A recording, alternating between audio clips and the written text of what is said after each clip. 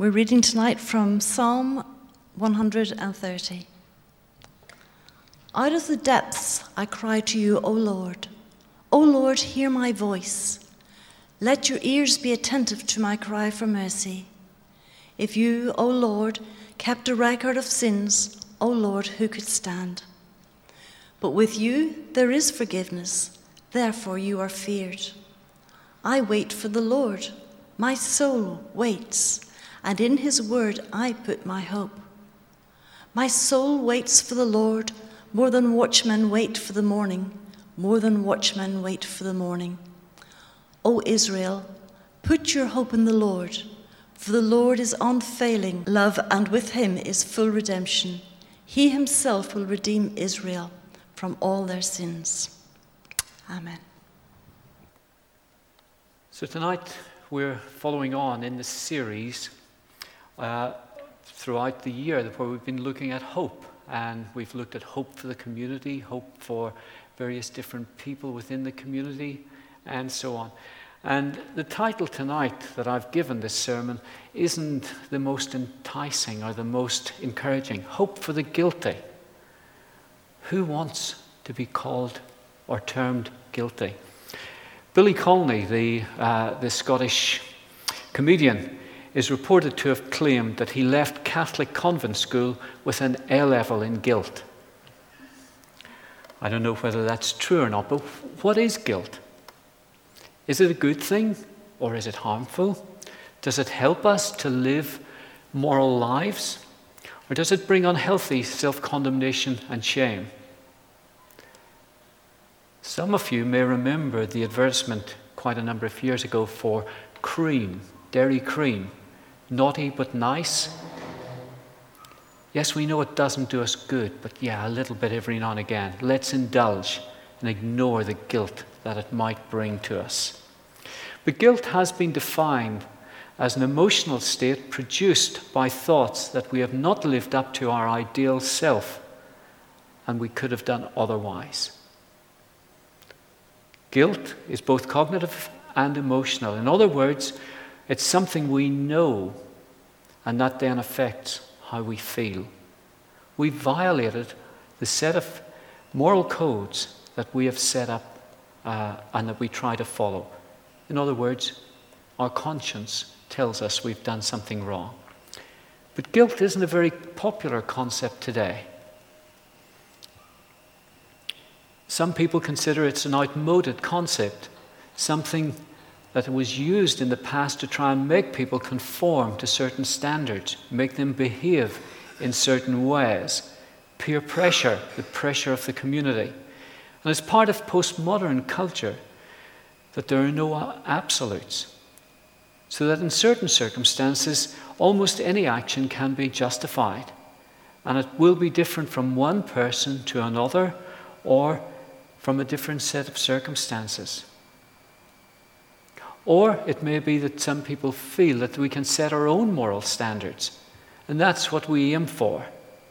And of course, we will always set standards that are higher for other people than we have for ourselves. And we will justify any failures with excuses like, well, I tried my best, I did my, it's not really that important, I'm still better than so-and-so, it's only wrong when you get caught, or who am I to judge? The critical question then that we ask is, well, who sets the standards that we're going to try and follow? And can we depend on standards that are set by our society, by lawmakers? Because they are also changing over time. Some examples are people who live together but aren't married. It used to be called living in sin. That's not a term that's used very often now. Having an illegitimate child was something that was a disgrace. Now, I just found some statistics. In 1979, 11% of children were born outside of wedlock. By 2016, more than 50% were being born outside of wedlock. The guilt associated in previous generations has now gone because society's standards have changed. Cheating at sport. I grew up firmly believing that British sportsmen did not cheat. That was the Europeans, the South Americans, but it wasn't the British. Now you just look at the television, you see the shirt pulling, the drug abuse, the diving, the ball tampering. British sportsmen are just as guilty as any others.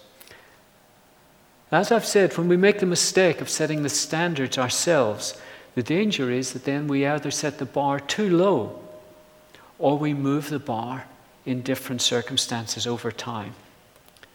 So what is the problem that we're facing? Well, basically, I feel if there are absolute standards where some things are morally wrong and always will be wrong, if we break those, what are the consequences? Or who sets those rules? Well, as Christians, we believe the Bible sets the rules, the Ten Commandments. Jesus summarized those as love the Lord your God with all your heart, all your soul, all your mind, all your strength, and love your neighbor as yourself. If we're following or trying to live up to those codes, we won't follow after other gods, we won't murder, we won't lie, won't commit adultery with another man's wife, we won't steal, and so on. And maybe as you hear that, you think, well, yeah, I'm not such a bad person after all. But then we see how Jesus in this Sermon on the Mount expanded on those laws. And he said, you've heard that it was said to people long ago, you shall not murder, and anyone who murders will be subject to judgment. But I tell you that anyone who is angry with brother or sister will be subject to judgment. Again, he said, you've heard that it was said, you shall not commit adultery. But I tell you that anyone who looks at a woman lustfully has already committed adultery in his heart. See how the bar is being raised, the standard is higher. You've heard it said, love your neighbor and hate your enemy. But I tell you, love your enemies and pray for those who persecute you. That's the standard that God has set, the one that he expects us to aspire to strive for. And so that the diagnosis that the psalmist comes up with in the psalm that Claire read, in verse 3, reads, if you kept a record of sins, who could stand? We're guilty. All of us are guilty as charged. If you forgive the language, I found a quote from an old commentator called Adam Clarke. He said, if thou shouldst set down every deviation in thought, word, and deed from thy holy law, and if thou shouldst call into judgment for all our infidelities, both of heart and life, O Lord, who could stand? Who could stand such a trial, and who could stand acquitted in the judgment? So the problem envisaged by the psalmist is of being in the depths. Verse 1, he says, out of the depths I cry to you. And these aren't life's troubles that he's referring to, but his own iniquities, his own sins. And they apply to us as well. Out of the depths of our sins, we need to turn and cry to God because we are guilty of having broken God's law. They leave him, the psalmist, and they leave us without a foothold in the sea of trouble and without secure standing in the presence of God. He uses the expression, if you kept a record of sins, who could stand? And the stand that he's referring to there, it's a judicial phrase, and it notes a man being absolved or justified in a trial. Psalm 1 verse 5 says, therefore the wicked will not stand in judgment, nor sinners in the assembly of the righteous. In Romans, we read, who are you to judge someone else's servant? To their own master, servants stand or fall, and they will stand, for the Lord is able to make them stand, where it is opposed to falling. So the standing is not physical standing, but it's a term that you are right with God. And because of the record of our sins, none of us can stand before God in our own merits. And so we're faced with a huge problem of sin, which is leaving us guilty before God, and the sheer impossibility of a sinner standing before the Lord. And the psalmist's reaction is first of all to pray, and then his attitude is to wait. He doesn't try to reform his own life himself. There's no adoption of a new rule of life whereby past misdeeds might be balanced out by future good deeds. Someone has described working that way, or thinking that we can save ourselves that way, as trying to lift ourselves off the ground by pulling on our own shoelaces. It just physically is not possible. And Dirk Kidner, another commentator, writes, "Self-help is no answer to the depths of distress, however useful it may be in the shallows of self-pity." If salvation is to come to you or to I, it must come from God. That's why we must pray. And then it's wholly dependent on divine decision and action. So therefore we must wait. I wait for the Lord with my whole being waits, and in or for his word I put my trust, David writes in verse 5. Waiting here means to wait with confident expectation. But waiting isn't easy. We're very impatient. But waiting looks to or for God's word. The certainty of hope is nourished by some truth that God has already revealed or promise he has already made. And we'll see what those promises are as we go on through the psalm. So this is not a hopeless message, but it is bringing hope for us as guilty sinners before God. Note from verse 1, even though the psalmist is in a position of sin, that constitutes no barrier to praying. Sometimes people think, I can't come to God because there's stuff wrong with my life. But God accepts us as we are. I call to the Lord, and with my own voice.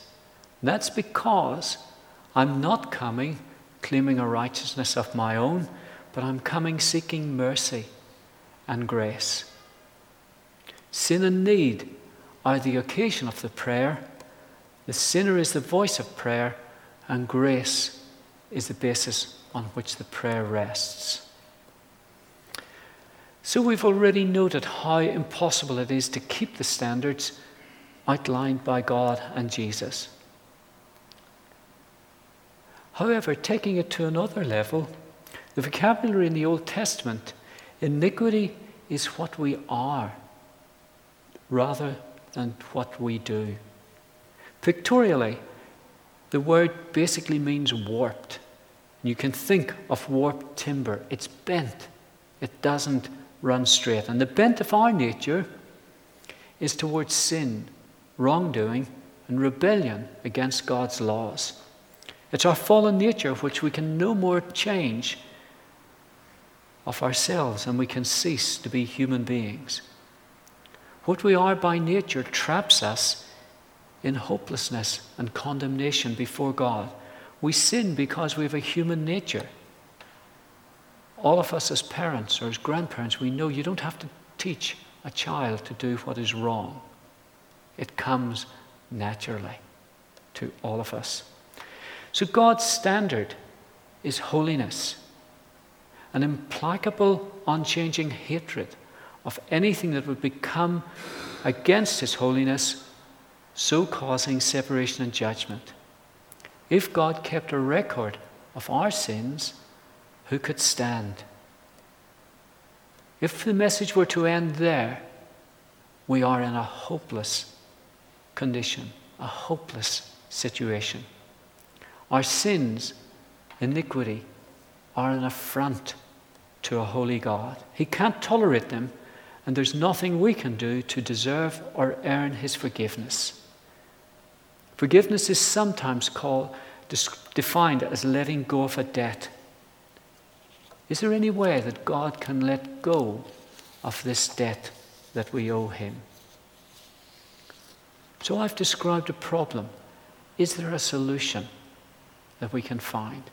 And praise the Lord there is if we go on reading in the psalm, because there is hope for the guilty. Verse 5 reads, with you, that is with God, there is forgiveness. I wait for the Lord, my whole being waits, and in his word I put my hope. Then verse 7, Israel, put your hope in the Lord, for with the Lord is unfailing love, and with him is full redemption. I want us just to look at those three words that I've highlighted and read. Forgiveness, unfailing love, and redemption. Because they're all from God, and our hope is totally dependent on him. First of all, let's look a little bit at forgiveness. The wonderful, mysterious thing is that the nature of God that finds us in condemnation is the same nature that brings us release. If God wasn't holy, sin wouldn't matter. If God took no notice of sin, our long record of wrongdoing, rebellion, unworthiness wouldn't matter, wouldn't be a problem at all. But God is holy, and he is angered by sin ceaselessly. If our image of God is similar to a kindly, indulgent grandfather who never corrects, but always gives in, then we can't understand how God would feel towards sin. And this is a problem. We need to learn to view sin not just as a nuisance, a slight, an aberration within human life and relationships, but as the object of unrelenting, divine detestation, anger, and hostility. God is holy, and he cannot abide or tolerate sin in any shape or form.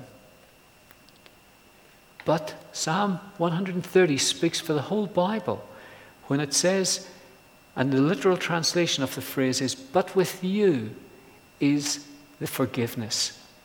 It's the Lord's constant companion. This forgiveness can deal with whatever the need is. A forgiveness that satisfies the divine nature and meets human need, and the only forgiveness truly worthy of the name. The verb that's used here occurs 46 times in the Old Testament, and every time it relates to an act of God, never human forgiveness. And forgiveness comes in answer to our request.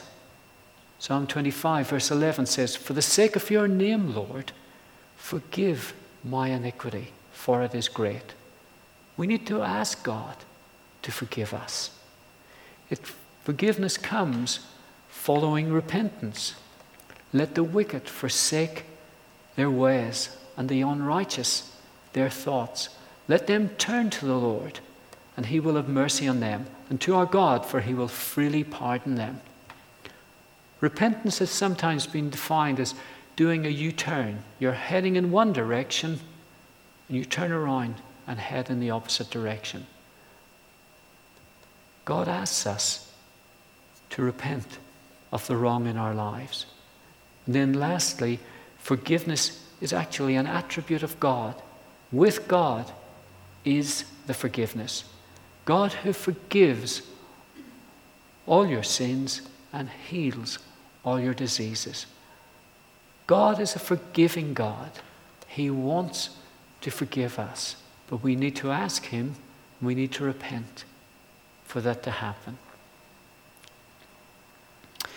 Quotation, you may not find forgiveness with other people. Your husband or your wife may not forgive you if you have wronged him or her. Your children may not forgive you. Your co-workers may not forgive you. You may not even be able to forgive yourself. There is one who will, and that one is God. Write down where you can see and reflect on it often. Our God is a forgiving God. I don't know if any of you watched the program during the week, Patrick Keelty looking at the peace process in Ireland. Obviously, Claire and I watched it. It was very interesting. Patrick Keelty, the comedian, his father was murdered by so-called loyalist paramilitaries in 1988. And he showed a remarkable degree of grace, I felt, as he was talking about how that had affected his life. But he used the expression, he said, I don't think I have forgiven my father's murderers. I don't think I have forgiven them.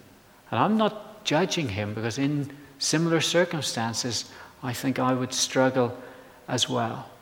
Yet when we think about God, God forgives us even though our actions and our behavior murdered his Son. It was our sins which took Jesus to the cross, as we've been singing about earlier.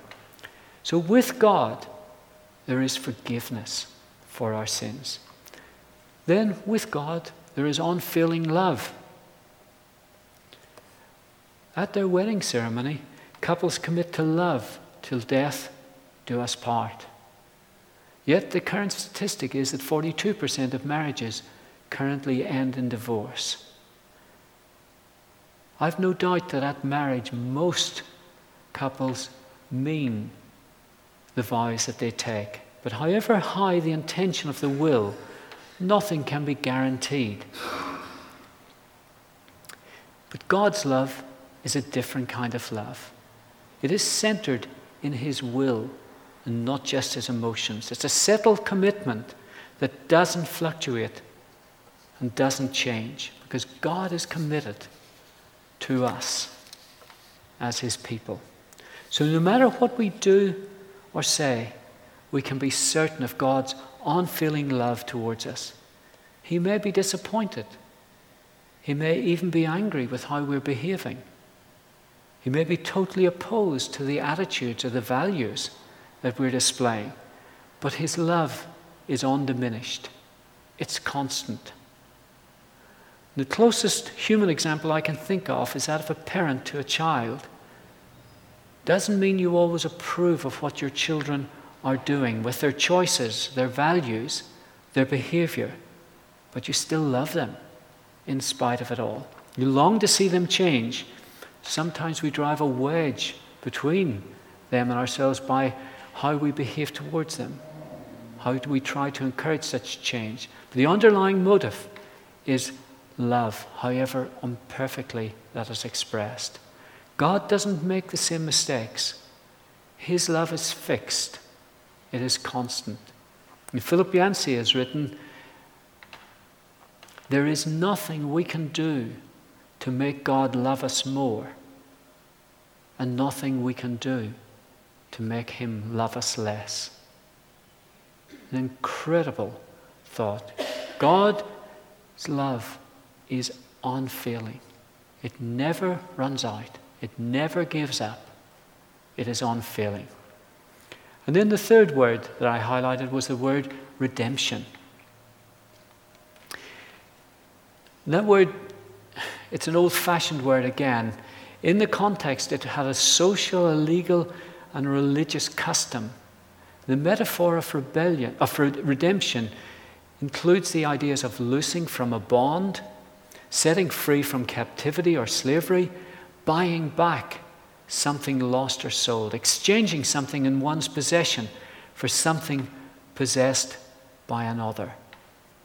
As Nick said this morning, it is a ransom.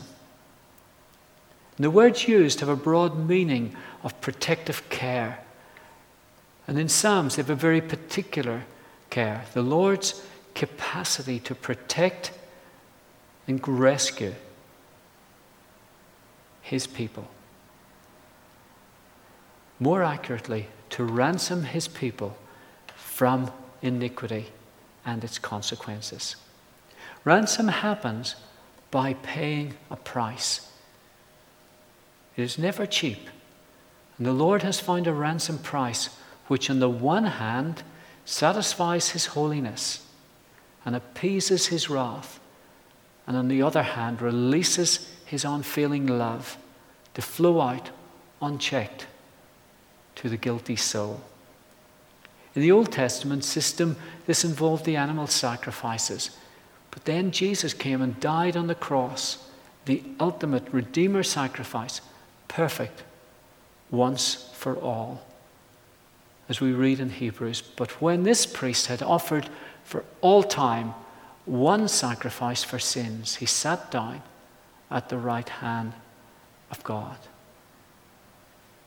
So with God, there is forgiveness for the guilty. There is unfailing love for the guilty. And there is redemption for the guilty. That is why we can have hope. But how can we be confident, even certain that God will forgive, keep on loving, provide us with salvation? David uses the expression, as watchmen wait for the morning. The commentators are divided on who those watchmen were. It could have been the Levitical guards who guarded the temple, and they longed for the morning so that the morning sacrifices might be given. On the other hand, it may have been soldiers who were on the night watch and were longing for the morning when their shift would be over.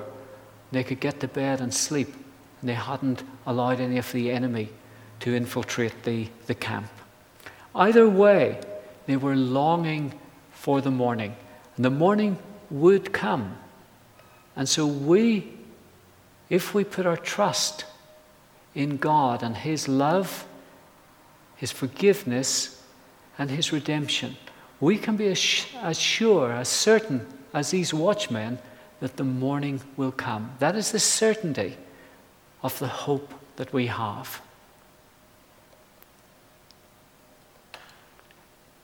So what then should we respond, or how should we respond? What should be the desired outcome from we've looked at the problem, we've looked at the solution?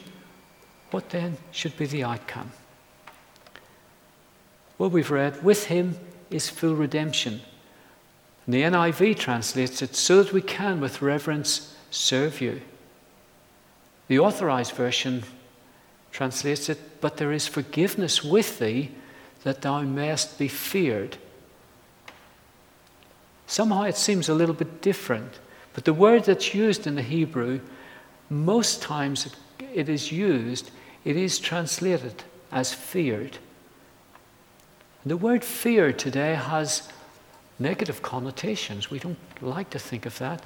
But a number of years ago, Christians were often known as God-fearers. Today, the word doesn't convey the same meaning, but for the Christian, it's not a frightened fear of God, but the word brings awe, reverence, adoration, honor, worship, confidence, thankfulness, and love. So one of the great purposes of God's forgiveness to us is to build a sense of gratitude and reverence within us. His pardon to us should lead to purity, and his forgiveness to an appropriate fear of displeasing him, one who has been so gracious and kind to us. In human terms, you don't want to upset someone that you really respect and admire. You'd go out of your way to try and show them kindness. That's a poor analogy, but the best I can think of how we should be responding to God. Again, a couple of quotations. Those who have been forgiven are softened and humbled and overwhelmed by God's mercy. And they determine never to sin against such a great and fearful goodness. They or we do sin, but in their deepest hearts they don't want to. And when they do, they hurry back to God for deliverance. God's loving kindness is so great and wonderful that the apprehension of it fills the soul with such a sense of his love that it is frightened. Frightened, that is, not at God, but at sin. If we realize how much our sin, the things that we do wrong, displease God, hurt God, we won't want to do them. We'll want to live in the way that God wants us to. We'll try not to sin. Romans 6 verse 1, Paul wrote, "What shall we say then? Shall we go on sinning so that grace may increase? By no means." When we do, we need to turn to God for his forgiveness. Again, the translation in the New International Version is so that we can serve the Lord with reverence. The children of Israel were given a task by God, and that was to be a holy nation, a nation that was different from the surrounding nations, to live differently, to behave differently, to have different values, and to be a light to the Gentiles. In that way, as they lived differently, they would witness to the one God. They failed very, very often, unfortunately. But that is the same task that God has given us today, to be different and to show his love to those around. And is there something about the way I live, my outlook on life, my values, the respect and care I show to others that is attractive, that shows something of the holiness of God, that others would want to share in that? Do I have a burden to share the news of forgiveness, God's unfailing love and redemption to a world that is desperately in need? So as we've thought about hope for the guilty, I hope we've seen that all of us are guilty. It's not the other person. We are all guilty as having broken God's laws and God's standards. But there is hope for us, because with God there is forgiveness, unfailing love, and redemption. Maybe this is the first time tonight you've heard that message. If it is, then I would ask you to think long and hard about turning to God and asking him for his forgiveness. Giving control of your life to him. You can know with absolute certainty that he will respond and that he will forgive. More likely, you've been a Christian like me for many, many years. You're doing your best to follow Jesus, to obey his commands and live a life worthy of our calling. We realize we do fall short. But God still loves us. There is still forgiveness and there's redemption. I'd ask that each of us just stop, take time to bask in the warmth and the glow of this love, because that is the hope that we as guilty people have. The confident certainty that God loves us and will never stop loving us. Thank you, Lord.